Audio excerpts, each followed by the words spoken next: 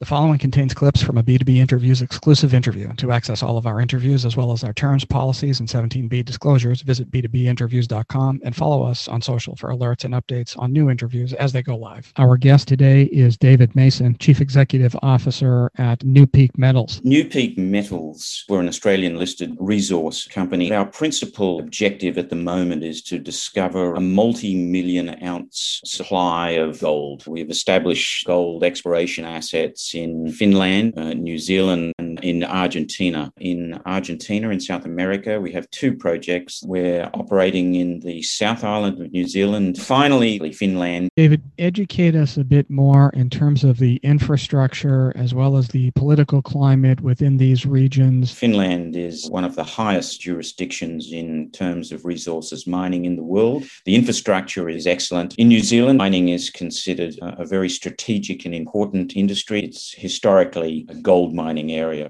The infrastructure is good. Well, Argentina is a significant producer of gold, silver, and copper. The mining industry has developed and been very successful. Excellent infrastructure. Why should investors consider New Peak Metals as a long-term investment? We believe we're about to hit discovery of a gold project. We've got optionality, flexibility in jurisdictions to achieve that with a number of projects in each of those countries.